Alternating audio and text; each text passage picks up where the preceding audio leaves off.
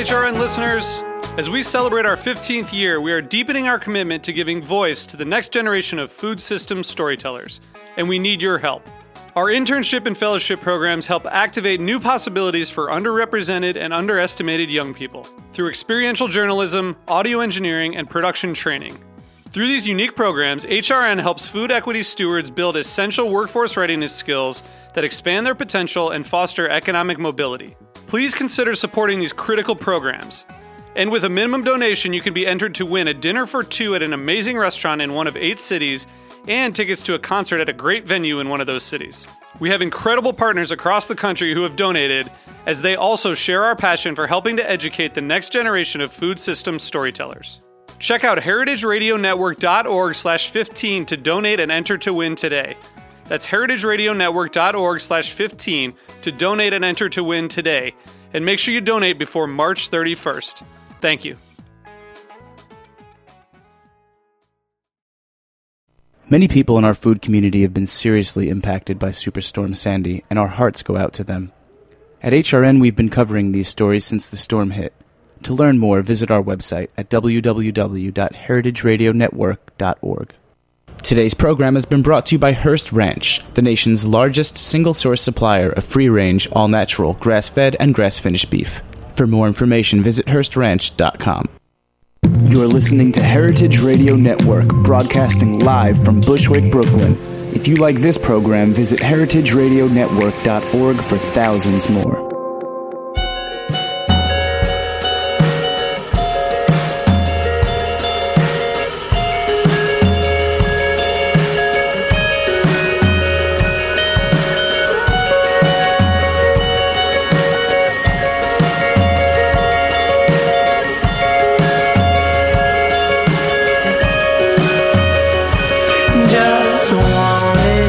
Hey, and welcome to the Food Scene on heritageradionetwork.org. I'm your host, Michael Harlan-Turkel, here today with Steve Rinella, who I almost didn't see coming in because of the camo you were wearing. I know, man. It blends right in, don't it? But that must be a hunting thing, right? You have to be. Well, because it's raining out. Yeah. It's raining out, and it's funny because earlier today, my friend was over my house, and she was leaving, and I lent her my normal color raincoat. Yeah. So now I'm running around. It's like I'm trying to make a statement. Yeah. But in fact, I just lent out my coat. Yeah. No one sees me and thinks he must have lent out his regular coat. So, camo, we're associating that with hunting because you yourself are the man behind Meat Eater, That's the right. book, the television series. So many things that have to deal with meat, hunting, gathering, not necessarily foraging because it's more about proteins, right? Yeah, foraging, I always think of squirrels. Yeah. I would say like the squirrel was out foraging, but I do like to do that though. I like to hunt for mushrooms. Yeah, I used to be a really avid mushroom hunter, and now I'm like an opportunistic forager where I would probably not get into an airplane in order to go forage. Yeah, but oftentimes I'll be doing some other thing and run in and be like, to my friend, I might be like, well, see that? That's really good to eat. Well, I mean, I was reading about how you chose colleges because they were close. They were in the vicinity of good hunting regions. Always, man. Always. I actually, for graduate school, I had a full ride at a school. And I chose to go to one where I got absolutely nothing because I had a barroom conversation with a buddy of mine who was like, Colorado is played out. It's tapped out. Like since John Denver, the place has been ruined. He's like, you got to go to Montana. And so explaining that one to my folks was like, no, I'm actually turning down, the free school because I want to go. Yeah, you wanted some big sky. Well, I wanted to go to a place of better hunting. So you're originally from Michigan. That's right. And actually my fiance's mother is from Muskegon. Which is right next to where you grew up. I guarantee I've passed her on the highway. Yeah. There's no way I haven't. I'm sure I passed her on 31. So, I mean, I know that area decently. Manistee State Park's right there. Yep. I mean, what were the first things that you started hunting for? What was in that wilderness? Because you're right by, the lake as well. So fishing and... yeah, I grew up on a lake. So we always fished. And it's funny because you mentioned picking schools and whatnot in order to be in the proximity of good hunting. My old man always had like his genesis story about the house I grew up in, where my mother still lives today. My dad's dead. But his thing is he went out there to look at this house, okay? And it's on a lake, and at the time it was just summer cottages on the lake. And he caught a 5-pound bass.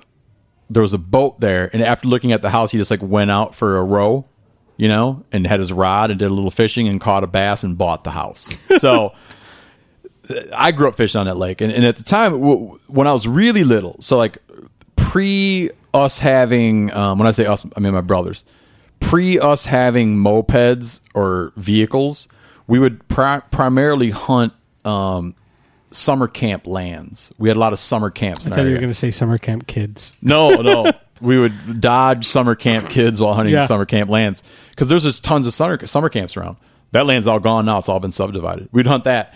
And then we hunted a lot of agricultural land where we would know people through church, or farmers through church or whatever. And it would just be that they'd know you'd like to hunt and you'd go hunt their land. And, I'm 38 years old, so this all happened 30 years ago.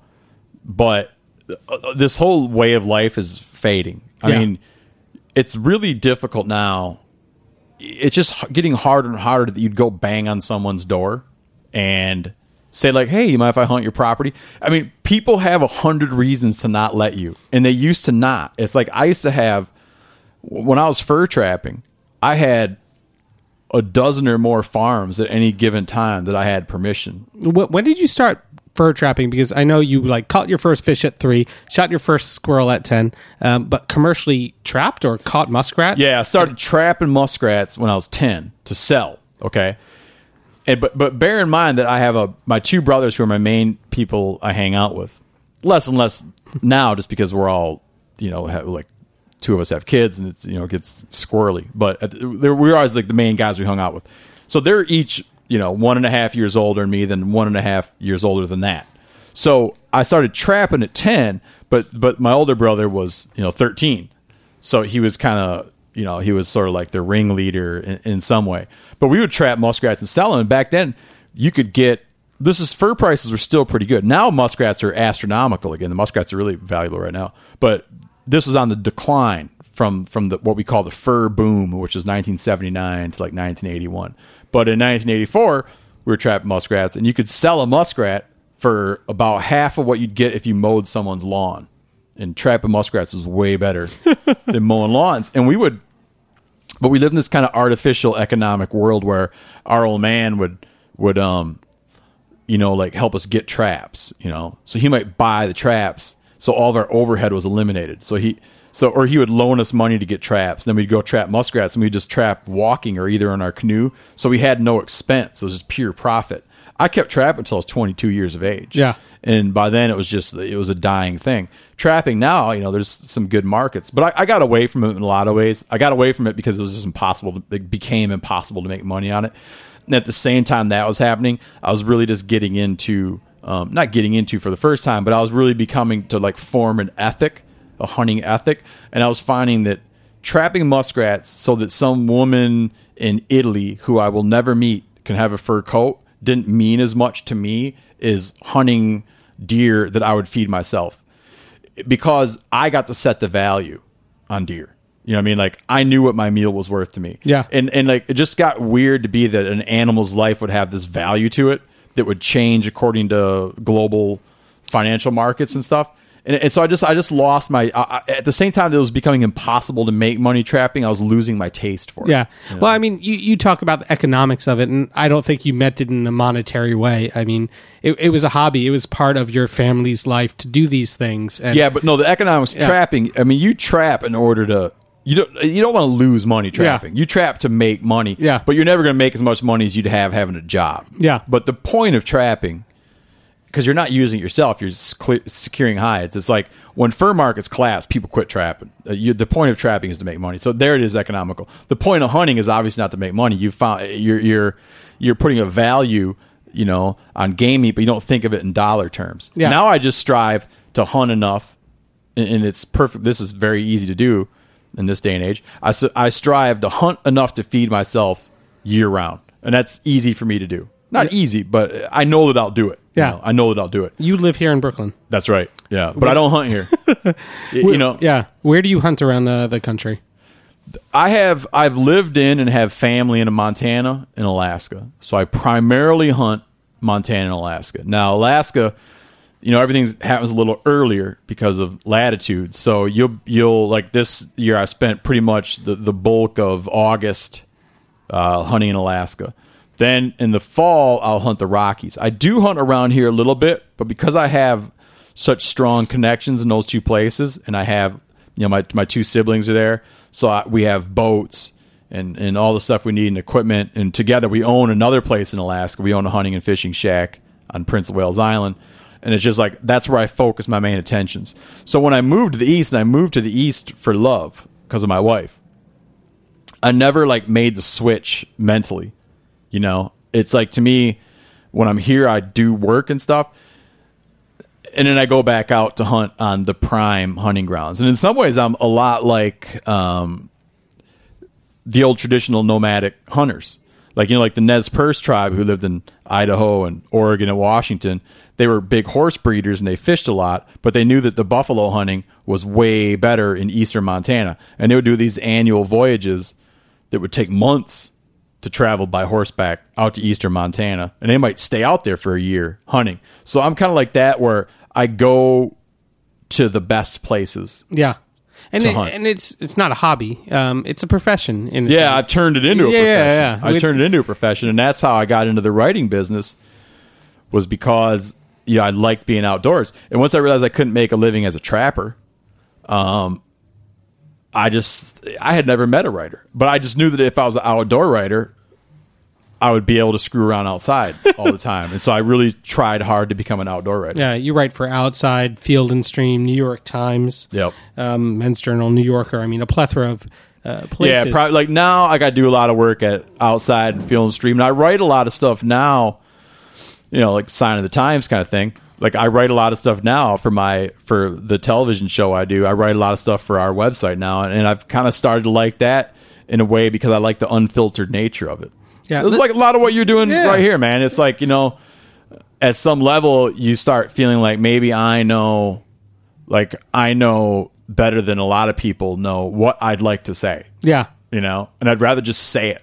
Yeah. Like how I want to say it. What do you want to say? I've seen a lot of media out there about what you do in your books, and I commend you for, like you said, forming an ethic and having a stance and being educated about it. Because so often on something like this, about hunting, about even meat eating, there are polarizing stances, and you're not trying to polarize anybody.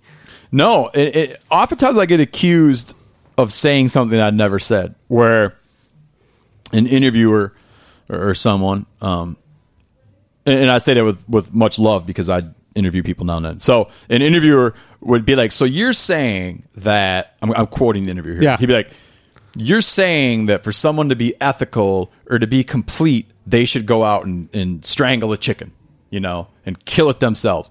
It's really a point I've never proposed. And when I say, when someone confronts me that, is like, civilization is a mechanism, by which we are able to specialize, that allows us to specialize in certain pursuits and farm certain pursuits out to other people. So, we don't process our own raw sewage. Many of us don't fix our own cars. We don't build our own homes. There's all these things that we want done, but we don't do them ourselves. And I'm totally cool with someone who, like my wife, for instance, who likes to eat red meat or likes to eat meat, but doesn't really feel like killing it themselves. It's really, to me, no different than flushing your toilet, but not, doing the plumbing. It's fine. But if you feel the call to it, then I'll welcome you with open arms. I do think it's a great lifestyle for a lot of reasons, where the sense of adventure, the sense of just skill, being able to do something, and do it well, is very appealing to me. And I like that connection to the outdoors. And I think that that's what lures a lot of people into hunting. Earlier you mentioned, to if you're going to do something, to be educated about it and do it well. I think that a lot of people, for various reasons, oftentimes political reasons, will find that it's advantageous to align themselves or associate themselves with hunters. It's like every presidential campaign, you remember like John Kerry had to go out and act like he was hunting, and I think Romney had some comments about how he's hunted I don't know, various rodents or something. Like, people want to like get there because it helps them establish blue collar roots, and I cringe. Like the whole Palin thing made me cringe over and over again, where she's this big hunter, but then on her show she goes on and she clearly has no idea what she's doing, no idea what she's talking about. She's like flinging bullets all over, hyperventilating, and I hate that. I hate it when you see hunting being portrayed by people who aren't really careful practitioners. On the other hand, obviously there's an entry level, but I think you can come at it. If you want to approach hunting or get into hunting, I think you can come at it with a willingness to learn and a humbleness and accepting the fact that you might not always be successful, and you wind up being, a great hunter.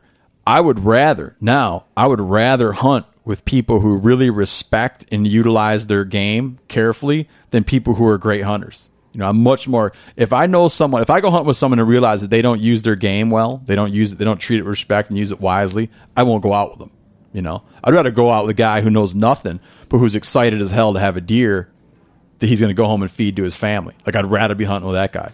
So it's not always, I'm not saying that I only like to be with experts, but I think that knowledge either has to be there or you have to be striving for it. You want to have it be that you're fully aware of your surroundings, somewhat aware of the history of your pursuit, somewhat in touch with why you're doing what you're doing. Yeah. Well, we're going to take a quick break, come back and talk about, how to gain a skill set to go hunting and that sustainable nature which you speak of. You've been listening to The Food Scene on heritageradionetwork.org. We'll be right back.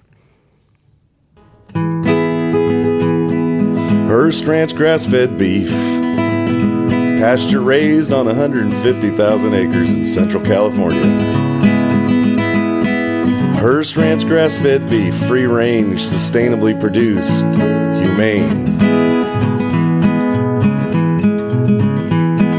Hearst Ranch grass-fed beef, the authentic flavor of the American West.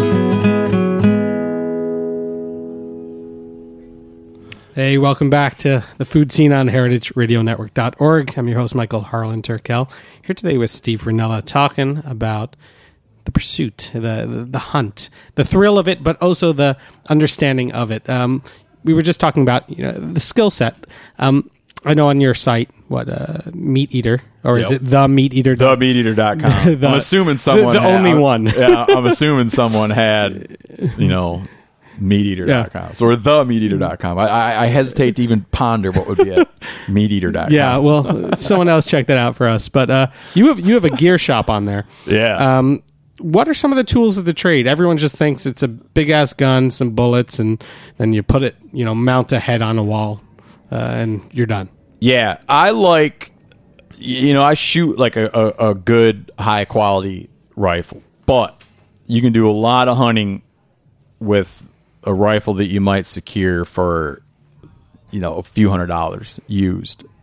I don't necessarily abide by this quote. I remember a guy saying, it was some line like, if he had $1,000 to spend on hunting gear, he would spend $800 on his binoculars and $200 on his rifle. Which, what that statement is that observation, just observing your surroundings, trying to be present in the outdoors, is as important as one's ability to shoot. It's not hard to understand why in the hunting world, especially people who've hunted a long time, there's a real emphasis and concentration on firearms.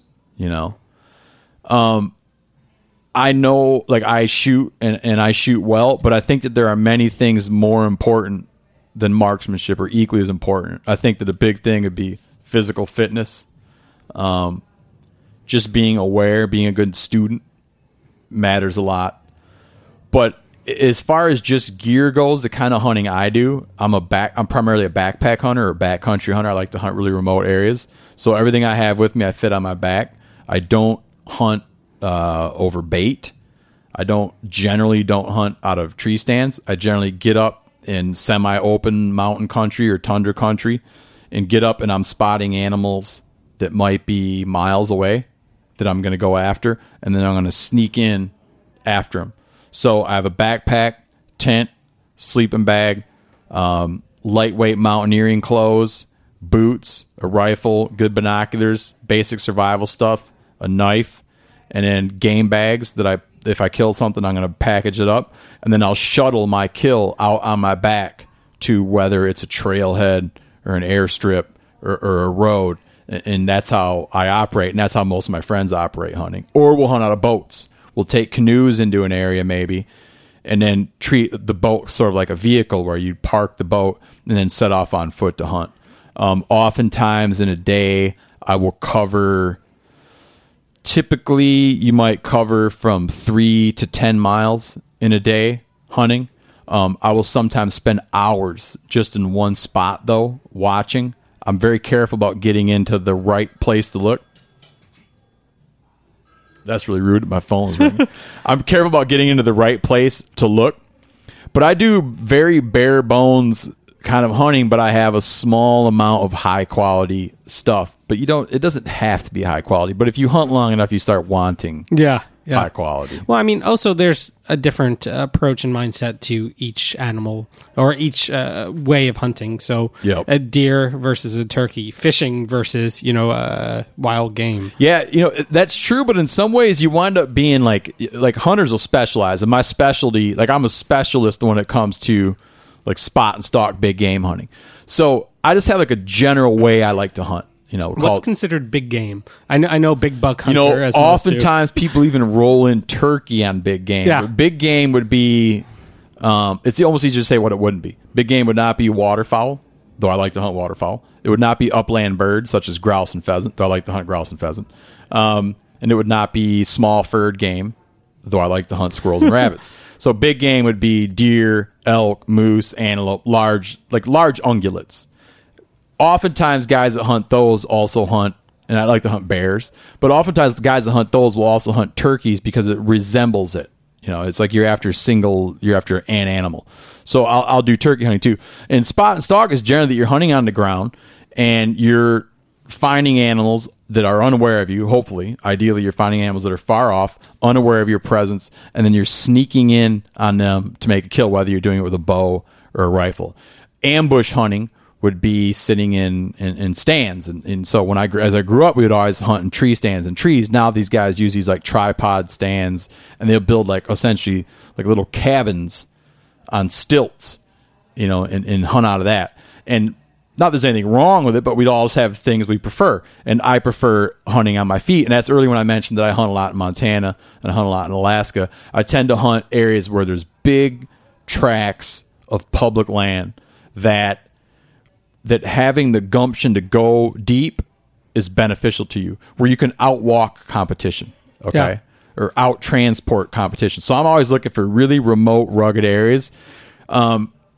Generally, I know, like, I do my research, I'm well-connected in these things. Like, I'll go into an area where I know I'm going to get something, and I don't mind working really hard for it. So if you came and told me that I could go somewhere and get something in an hour, or I could go somewhere and it might take me 5 days, I would be much more inclined to do the 5-day version, because in the end, it's like I'm going to get what I need. I'm going to kill enough meat to eat throughout the year. So I'd rather have it be like a really grueling, challenging hunt by location. Yeah. So that's just the kind of stuff that speaks to me. And I grew up doing the other kind, man. Yeah. I grew up ambushing deer out of trees, man, and where I could look across the field at a farmhouse. It's just that's what I like now. I mean, do you consider yourself a predator in that way? Because, obviously these things, in a sense, are prey, but not, they're not prey in the sense that they're being taken advantage of. Yeah. Because I was watching your video where you rebuted a vegan talking about what you do, and I thought it was a really fascinating conversation about how we are a society of predator and prey, and we wouldn't tell wolves not to hunt. Yeah, I do. Intellectually, I think it's undeniable that humans are predators intellectually, and I've always been a avid reader of anthropology, and so I like to read about early man and human evolution, and it was a very gradual. Our ascent to being something other than animal, was very gradual. And so for a long time, we were running around and there was other hominids running around and they were all eating, and there was much more of a gradation between humanness and not humanness. I mean, you had these things like Neanderthal and all these other things, and so there wasn't like this clean cut line that we end here and primates begin there. And you get this understanding that, like all these things, we were omnivorous predator, and we were able. One of the things that allowed humans to become the most widely distributed species on Earth is that we were able to go to really cold environments like the Arctic or Siberia, what will be now Alaska, and make a living from killing meat. So we could go places and live off of large animals, and that was in many places that was like our niche. That was how we got by. So I understand it all intellectually, and humans are predators, and some of us still live that way. But now it's very easy to not live a predatory lifestyle, and you can be a vegan and be really healthy. We have it's one of the benefits of being as wealthy as we are as a culture, that you can live that way and enjoy like great health because of the reliable source of highly variable food items we have. But with all that said, if I'm sitting in the woods and I'm watching and I notice a coyote or a red fox cruising along, I don't look and say like, oh, he's just like me. I generally look at them and think like, I see otherness. I see a pure form of what I would like to be. So I can't really BS you and act like we're all the same, because I'll tell you one thing, they're not trying to answer this question right now, and I am. Yeah. Like, in fact, they're probably out hunting right now. It's like we're just different, but I look at it and I aspire to it. That pureness. Another thing that animals have that we don't have is something, that a human hunter has today, is we have like a sense of remorse sometimes. I've committed moral sins, moral crimes against nature, especially early on before I really established a solid hunting ethic. If I don't think that a red fox has to feel that way. I have an awareness of the finiteness of nature, so I have a sense that I have to be an active participant and try to leave the land better than I found it. So that's where you find that the conservation movement and hunters are so well dovetailed. And in fact, hunters more than anyone else pays for land acquisition, enforcement, wildlife research. I mean, we foot the bill on all this stuff. Wildlife viewers are not footing the bill on this stuff. So we're doing all this stuff, and the red fox isn't. The red fox isn't causing harm to the environment, and so he doesn't have to live in this really conflicted world that human predators do. Well, I mean, speaking of the red fox, how do you feel about something like population control then? You mean like where a state fish and game agency wants to try to manage? Because I'm an advocate of active wildlife management, because really, anywhere in the U.S., and even Alaska included, it's ridiculous to act as though humans have no influence. I mean, we have a dramatic influence on stuff, and we have needs and we have wants. And I think that if you look at like the wolf situation right now in Wyoming and Montana, I mean, wolves are having, however you feel about the wolf issue, wolves are having a really strong impact on elk and moose populations in portions of the Northern Rockies. I mean, they just are. Like, no one argues that they are. They argue about what we should do about it, but no one argues that they're having a very real, powerful impact on elk herds. In my mind, I find that rather than inviting wild cycles, where right now we're in a part of the cycle where we have a lot of wolves and a radically diminishing number of elk, I would want to even that out more. To have it be that when we see that, we would get in there and manipulate it in order to have an abundant source of big game animals for hunters, and also a sustainable population of wolves. To support wolf hunting is not to say you hate wolves. Like, I actually love seeing wolves. I know more about wolves than a lot of people. I've had the experience of seeing many wolves in the wild. I find that oftentimes some of your more like vocal wolf advocates haven't. They've never run into a wolf. They have like a weird perspective on what makes wolves tick and where wolves are. And I would tend to look at them like all other specimens of big game. And I'm only bringing this up right now because there's all these contentious hunts going on right now. Now they got one going to happen in Wisconsin, northern Minnesota, Wyoming, and everybody's up in arms about it. But yeah, I think that managing stuff for long-term viability and stability is a good idea. And I mean, you mentioned sustainability, and it is a true thing for not only sustenance, but for, the hunt itself. It is gamemanship, but it is also, something that we live on. There's a Jim Harrison quote, the novelist Jim Harrison, where he said, the predator husbands his prey. And I think that's particularly true of modern hunters. Not always hunters. You look like a guy like Daniel Boone, like as great as he was. I mean, the guy was raised hell. Yeah. The guy like single-handedly raised hell. And now we're a little more modest in our approach, and we have a much better eye on our future. Well, let's talk about The Scavenger's Guide to Hot Cuisine, a book that you wrote years ago based on a 100-year-old cookbook. Yeah. So there is something more than just the hunt. There is cuisine out of this. Yeah. I was never an adventurous eater. I grew up in the Midwest, man, and my dad he bought an industrial size, like a kitchen deep fryer at a restaurant liquidation sale, and he kept it in our garage. I mean, this thing kicked off so much heat and smoke that he would like take whatever we shot or caught in the lake and just go up and fry it. And I grew up eating tons of fried food. And when I set out on my own, to live on my own, I would eat game, but we used to have this mantra like burgers for lunch, steaks for dinner. We didn't know how to make anything when I was in college. We'd kill a lot of deer and catch a lot of fish. But we didn't know how to cook anything. So I started casting about for ways to cook stuff. And I found that back then, like at Escoffier's time, when he wrote Culinary Guide in 1903, wild game eating was really common in Europe.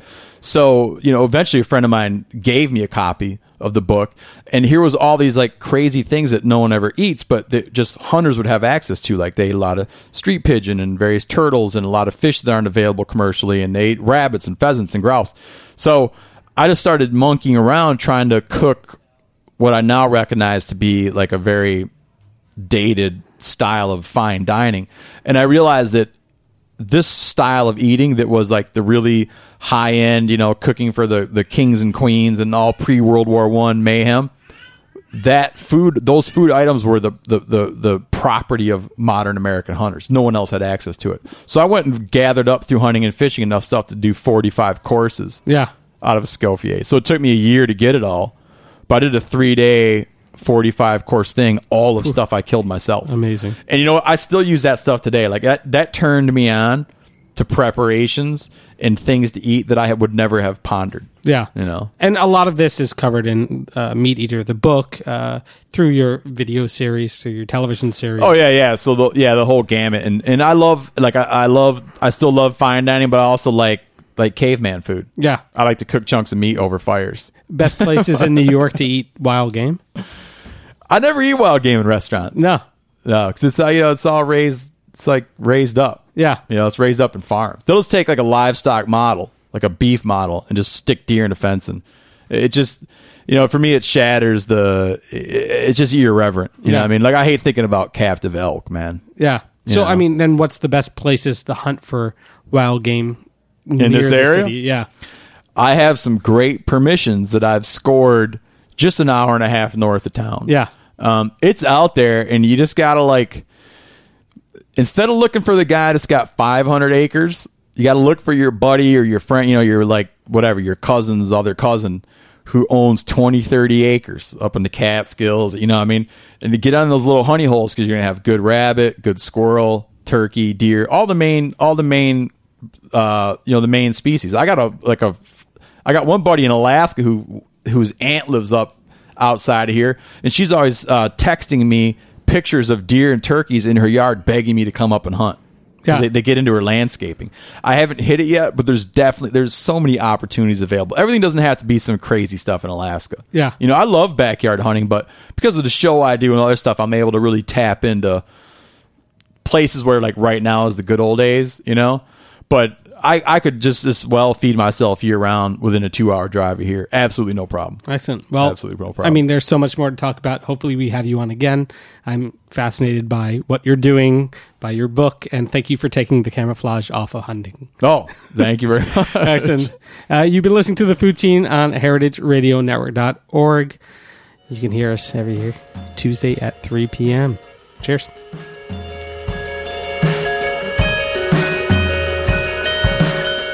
Thanks for listening to this program on heritageradionetwork.org. You can find all of our archived programs on our website or as podcasts in the iTunes Store by searching Heritage Radio Network. You can like us on Facebook and follow us on Twitter at heritage_radio. You can email us questions at any time at info@heritageradionetwork.org. Heritage Radio Network is a non-profit organization. To donate and become a member, visit our website today. Thanks for listening.